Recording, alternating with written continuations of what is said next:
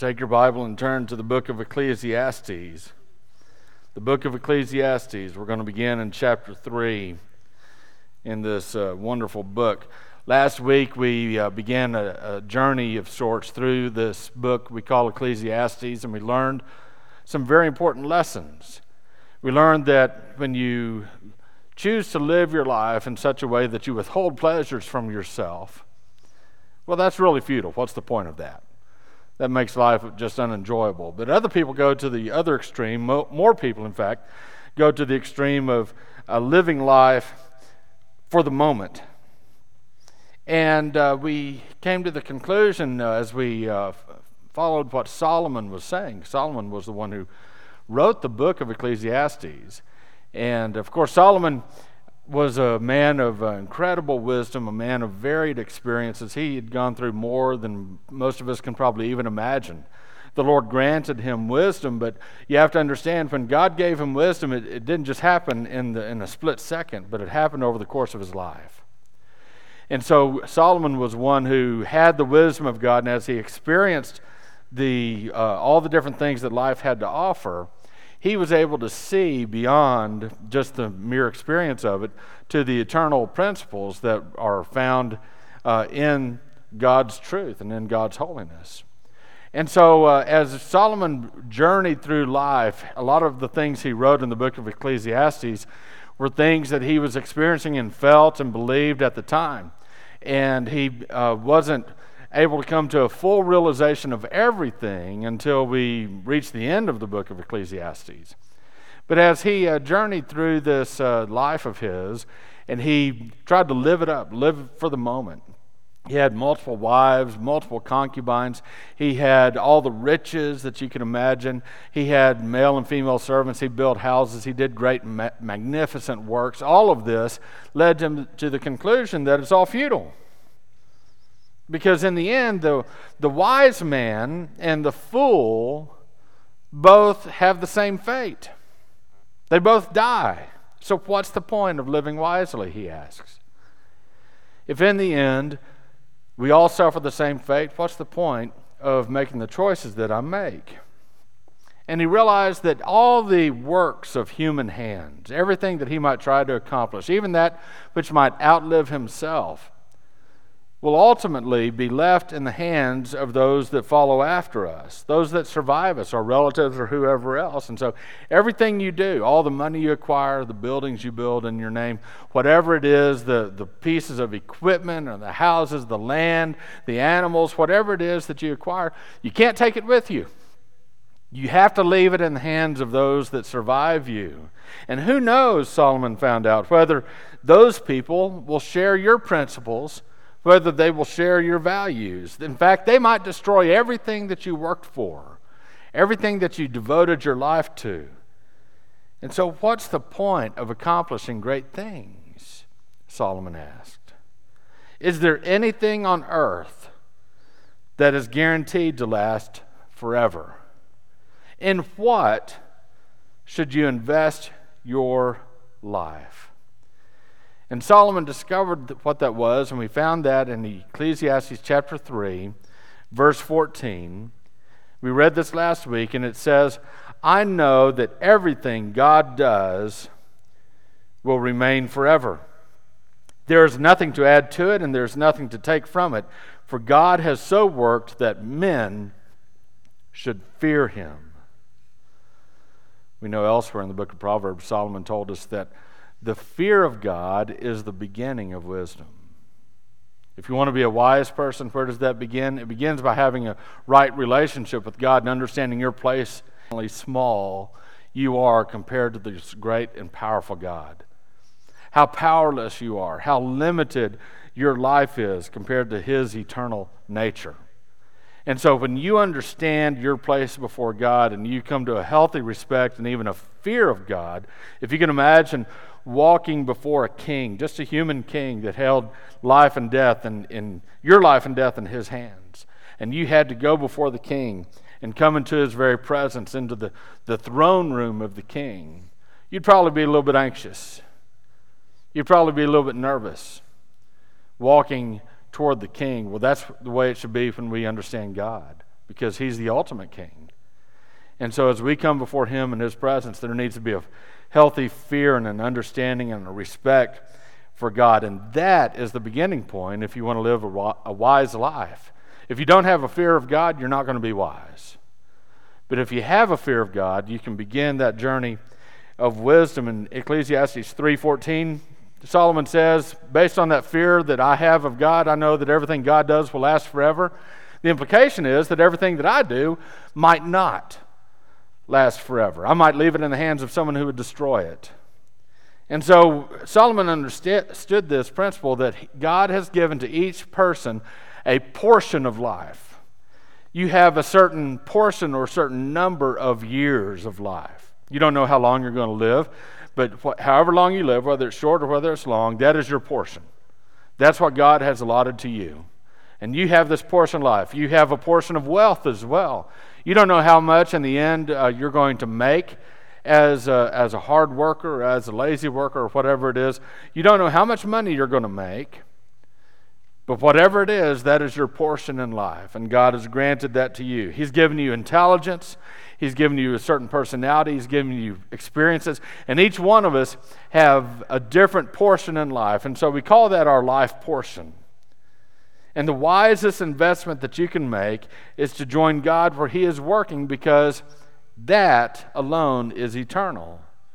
And so you should invest your life portion, your wisdom, your intelligence, your wealth, your lifespan, your time, everything that God has given you, you should invest to the best of your ability in the things that God is working. Wherever God is working, join Him there. And that's where wisdom really lies, using your life portion, everything that you have, where God is working. So last week we came to that understanding, and understanding that puts you on the path of wisdom. But now it's important to continue walking on that path. And if we're going to walk on the path of wisdom for the rest of our lives, we're really going to have to get our heads around two very important Hebrew concepts. Two concepts that we need to capture in our minds, and one of them has to do with time, the other has to do with judgment. And here's the summary of what Ecclesiastes has to teach with regard to time. As far as time goes, your time is limited. Life is short. And so Ecclesiastes tells us that. Our own experience should tell us that as well. Life is short. We've only got a limited number of hours and days on this earth. And so have that as a basis of your understanding. The second is judgment. Not only is God's judgment coming for each one of us, but really from a human perspective, we look at life and we come to a conclusion that, well, life is unfair. Sometimes life is just unfair. It's just not fair. It's not fair for me to work so hard and build these great, magnificent works and leave them in the hands of someone else that might tear them down. It's not fair for me to have to go through this experience when someone else, boy, they're just the chosen one and they've got it easy. Life's just not fair. Well, we need to deal with that. But regardless of whether life is fair or not, in the end, the only one whose judgment really matters is going to make determinations, and He is going to judge each of our hearts. And so these two concepts, time and judgment, are very important concepts that will help us as we continue on this journey of life. And today we're going to explore some passages in Ecclesiastes that can help us as we go further on this path of wisdom. The first one is found in the very next verse that we just read. Ecclesiastes chapter 3, verse 14, the very next verse, verse 15, and we're going to read some verses beyond that. It says this: that which is has been already, and that which will be has already been. For God seeks what has passed by. This is one of the most confusing verses that I think I've ever read in my life. Think about it. Let's read it again. That which is has been already, and that which will be has already been. For God seeks what has passed by. What in the world are we talking about here? We can probably understand in this verse there's three aspects of time: the past, the present, and future. Solomon seems to be saying the present has already happened and the future's already happened. Oh, what does that mean? That's really confusing because it doesn't seem that way to us. Here's the deal.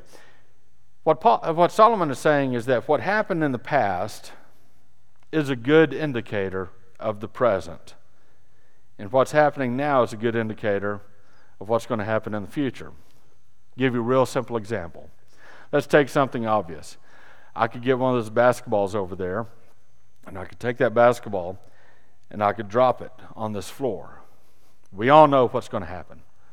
The basketball is going to bounce, right? Why? How do we know that's going to happen? Because it happened in the past. The past is a pretty good indicator of the present. And it's all a pretty good indicator of what's going to happen in the future. That's just a natural law of science with regard to gravity and whatever other kind of scientific laws happen when a basketball bounces. Spiritual laws are just as reliable as physical laws. Give you a real easy spiritual law to understand. A man reaps what he sows. You reap what you sow. We know from our farmer friends that if they go out there and they plant cotton, they're going to grow cotton, not bananas or anything else. It's going to come up cotton. In our spiritual lives, whatever you sow into your life, that's what you're going to get back. So if you sow a lot of bitterness, you're going to get back a lot of anger. You sow a lot of grace, you're going to receive back grace.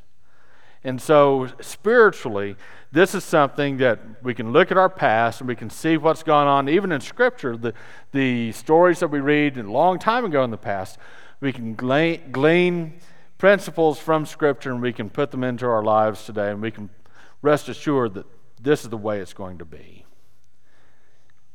A man reaps what he sows. So physical laws, spiritual laws, moral laws, all of that, they were all put into place by what Revelation 1:8 says, by him who is and was and is to come. He is the one who never changes. And the life principles, regardless of what form they take, will never change. He's the same yesterday, today, and forever. And so that's what Solomon's talking about when he says that which is has been already, and that which will be has already been.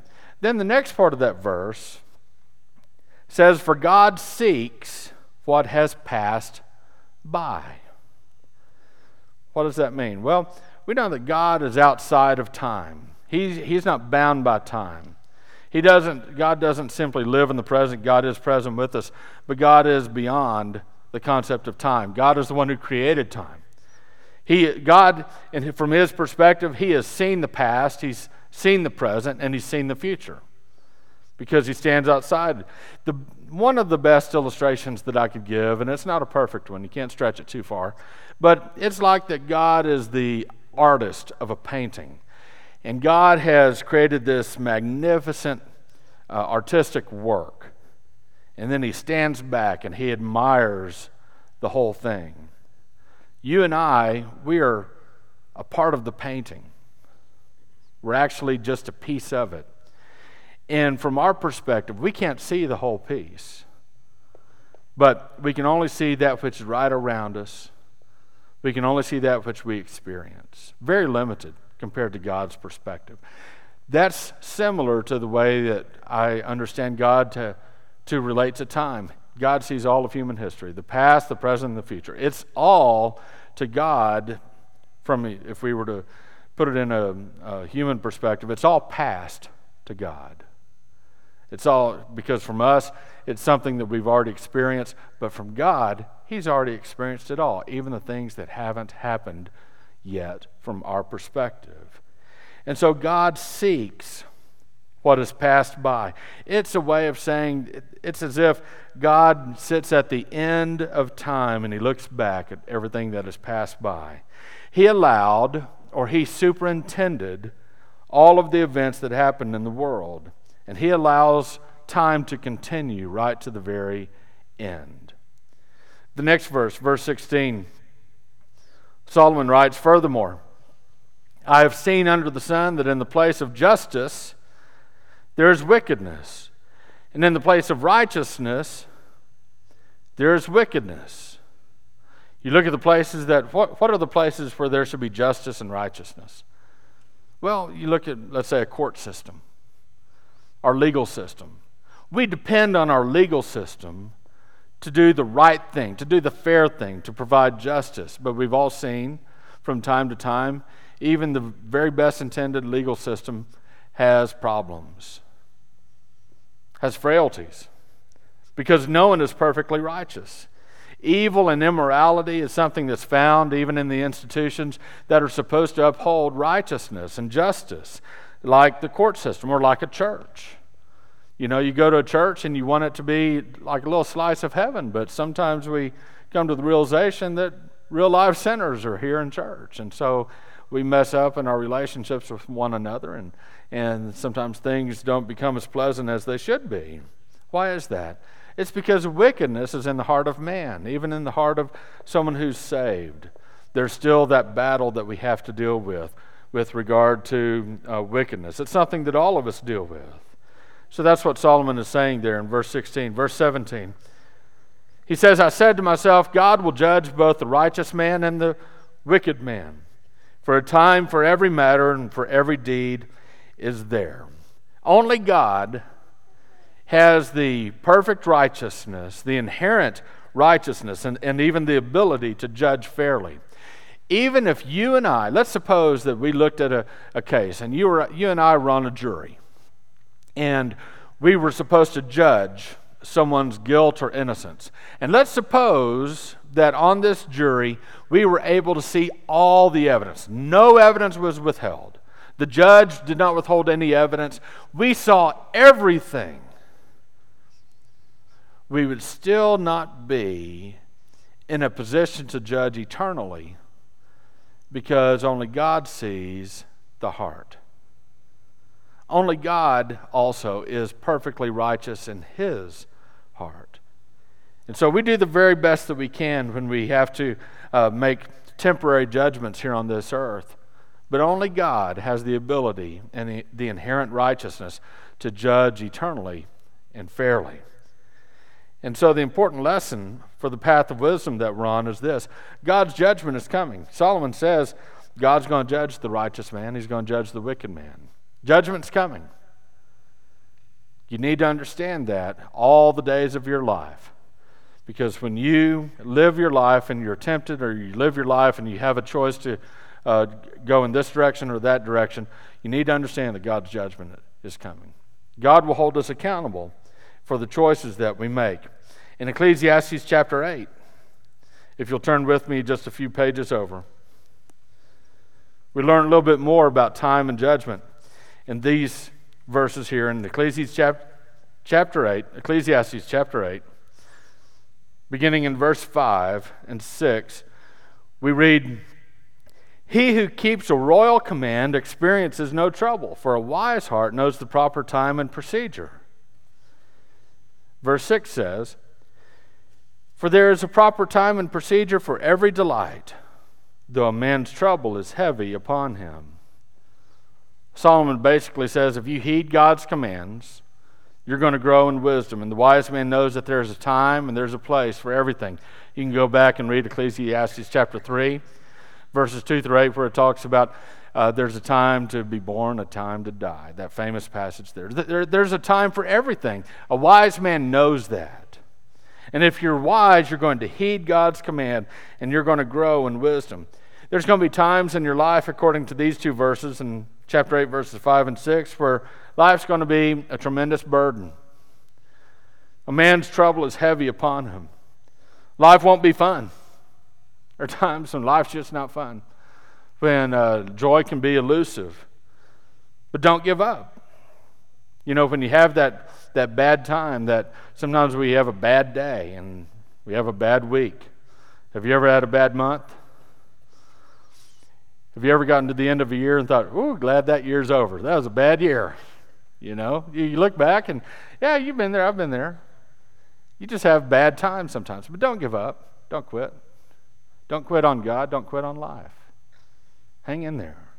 Good times are coming. Circumstances can change, in a moment. Even people can change. And so hang in there. Every new day brings new opportunities. Verses 7 and 8 continue in chapter 8. It says, if no one knows what will happen, who can tell them when it will happen? That's a great verse. I like that. No one knows what's going to happen, so who's going to tell them when it's going to happen? If you don't know what's going to happen, how are you going to tell someone when it's going to happen? Verse 8. No man has authority to restrain the wind with the wind, or authority over the day of death. And there is no discharge in the time of war, and evil will not deliver those who practice it. You know, we don't know what's going to happen tomorrow. We think we do. We think, okay, tomorrow's Monday, you know, and tomorrow's a holiday. So let's take Tuesday as an example. Tuesday, I'm going to get up. I'm going to go to work. I'm going to get off work. I'm going to go home. I'm going to eat dinner. I'm going to go to bed. That's what's going to happen on Tuesday, right? We think we know what's going to happen, but we really don't. What if you get sick and you can't work that day? You don't know. You might think something's going to happen, but you just don't know. And we don't know when our time in this life will be over. All we know is that after death comes the judgment. We don't know if we're going to live even to the end of this day. And so what's going to happen to those who practice evil in this life? Are they going to escape the judgment of God? God says no. They will not escape his judgment. And so, again, we have these two themes tied together, time and judgment. We don't know how much time we have, but we do know God's going to judge us. And so we need to live wisely. A wise person understands the implications of these principles for his life. Jump down to verse 12 of chapter 8. Ecclesiastes 8:12 and 13. It says, although a sinner does evil 100 times and may lengthen his life, still I know that it will be well for those who fear God, who fear him openly. Okay, I want you to take note of something. He talks about a sinner. A sinner can mess up 100 times and be okay. As far as the length of life, you just don't know. But the next verse tells us something a little bit different. It says, but it will not be well for the evil man, and he will not lengthen his days like a shadow, because he does not fear God. It seems to me, and I could be wrong in this, but that Solomon is making a distinction between the sinner and the evil man. Now, to you and I, we'd say, well, if you sin, you're evil, right? But I think Solomon is making some distinctions here. Just like if you read the book of Proverbs, you read about the people that are evil and the people that are just fools. There seems to be a distinction in what happens to them. Here, Solomon, I think, is making a distinction between someone who's a sinner, someone who messes up. They get carried away by their own frailty of the human heart. They fall into sin. They're enticed into sin, and they goof, they mess up, and sure enough, it's not just a mistake, but it's a sin. It's a sin against God. It's an important thing. It's a holy thing that they violated. But Solomon says someone can mess up because his heart is desperately wicked and it leads him astray. And he might even lengthen his life. Not by sinning, but just because he's not held to that strict of an account for it that God would immediately take his life. But the evil man, on the other hand, the evil man seems to be someone who has not only sinned, but someone who has said, I don't care about God. I don't fear God. I don't believe in God. I choose to do my own thing, and I openly defy God. I dare him to do anything about it. That person who is evil, who also gets to the point where he leads other people into his sin. He rejoices in his sin. He calls good bad and bad good. He celebrates his sin. That person who has made a final declaration in his heart, God, I don't need you, get out of my life. That person will not lengthen his life. A sinner, someone who has fallen into sin due to the impurities of his own heart, that sinner still has a chance to repent. God is patient with that sinner. But someone who has rejected God with all finality, that person is walking on very thin ice. Verse 14, Solomon continues. He says, "There's futility which is done on the earth. That is, there are righteous men to whom it happens according to the deeds of the wicked. On the other hand, there are evil men to whom it happens according to the deeds of the righteous. I say that this too is futility." What's Solomon talking about? He's talking about the old axiom, why do bad things happen to good people? And that bad things do happen to good people. And good things happen to bad people. I mean, you watch the news, and don't you get tired of watching all of these evil people, especially politicians come to my mind, who somehow they escape everything, and they're honored and enriched and everything else. And we know they're dirty. Why do good things happen to bad people and bad things happen to good people? Well, it's the way this world is. It hadn't been right since Adam and Eve sinned, and still isn't right. And sometimes bad people outlive the good people. We talk about holy saints of God who died before their time. At least that's the way we put it. It wasn't really before their time. It was according to God's plan. But you look at people and you think, boy, I sure wish I had more time with that person. That was a good Christian. The lesson in this is that the outcomes in this life for your behavior are not guaranteed. In other words, you could do everything right and still suffer and still maybe even have a shortened life. The outcomes in this life are not guaranteed. Therefore, do not base the outcomes in this life. Do not have that as a base for your behavior. Your motivation for living wisely needs to be eternal in nature, not just about this life. Don't go to God and say, "God, okay, I'm going to make a deal with you. You make this part of my life better, and then I'll obey you." Or, "I'll obey you, God, but boy, you better pay off. Because if this doesn't pay off in the way I want it to happen, I'm just not going to obey you anymore." I know Christians that sort of make deals with God on that. The only guarantee we have from God is that if you live a wise life and a righteous life, God will reward you in the next life. If you live a wise and righteous life, most likely you will reap some benefits here in this life, but it's not guaranteed. Some of the most holy saints of God in all of human history were those that were tortured and killed, and they received no benefit here in this life, and yet they lived a righteous life based on the promise that in the next they would be rewarded. They believed what Jesus said. And so don't live your life, don't let your life's motivation simply be whatever you can get out of this life, because nothing is guaranteed. In the next chapter, in Ecclesiastes chapter 9, verse 11,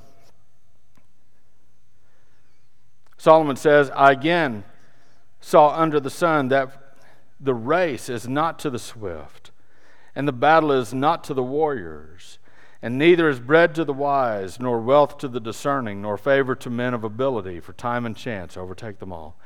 Again, there's no guarantee in life how things are going to turn out for you. It's best to invest your life portion in that which is eternal, God's work. The next verse, verse 12 in Ecclesiastes chapter 9 says, "Moreover, a man does not know his time, like a fish caught in a treacherous net, and birds trapped in a snare. So the sons of men are ensnared at an evil time when it suddenly falls on them." You know, you go fishing. Do you think that little fish knew today would be the day that he would open up his mouth and get hooked on a line? That he would fall into a trap? You never think about that when you're fishing, do you? You never put yourself in the shoes of that fish.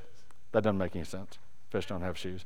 But you never do that, do you? You never think about it from the fish perspective. What about the birds? You're gonna go hunting, and you're gonna go shoot some quail or whatever it is that you like to hunt. You think that quail woke up thinking, "This is it. This is my last day. I'm gonna make the best of it." No. The fish didn't know. The bird didn't know. Neither do you. Neither do I. We don't know. And so we're just like the fish or the bird. There may be an evil time that suddenly comes upon us, and we're caught in a difficult situation, or even our time on this earth comes to an end. Time and judgment. Time and judgment. You don't know how much time you have, but you do know that God is going to judge righteously in the end. One last verse. Ecclesiastes 11:9.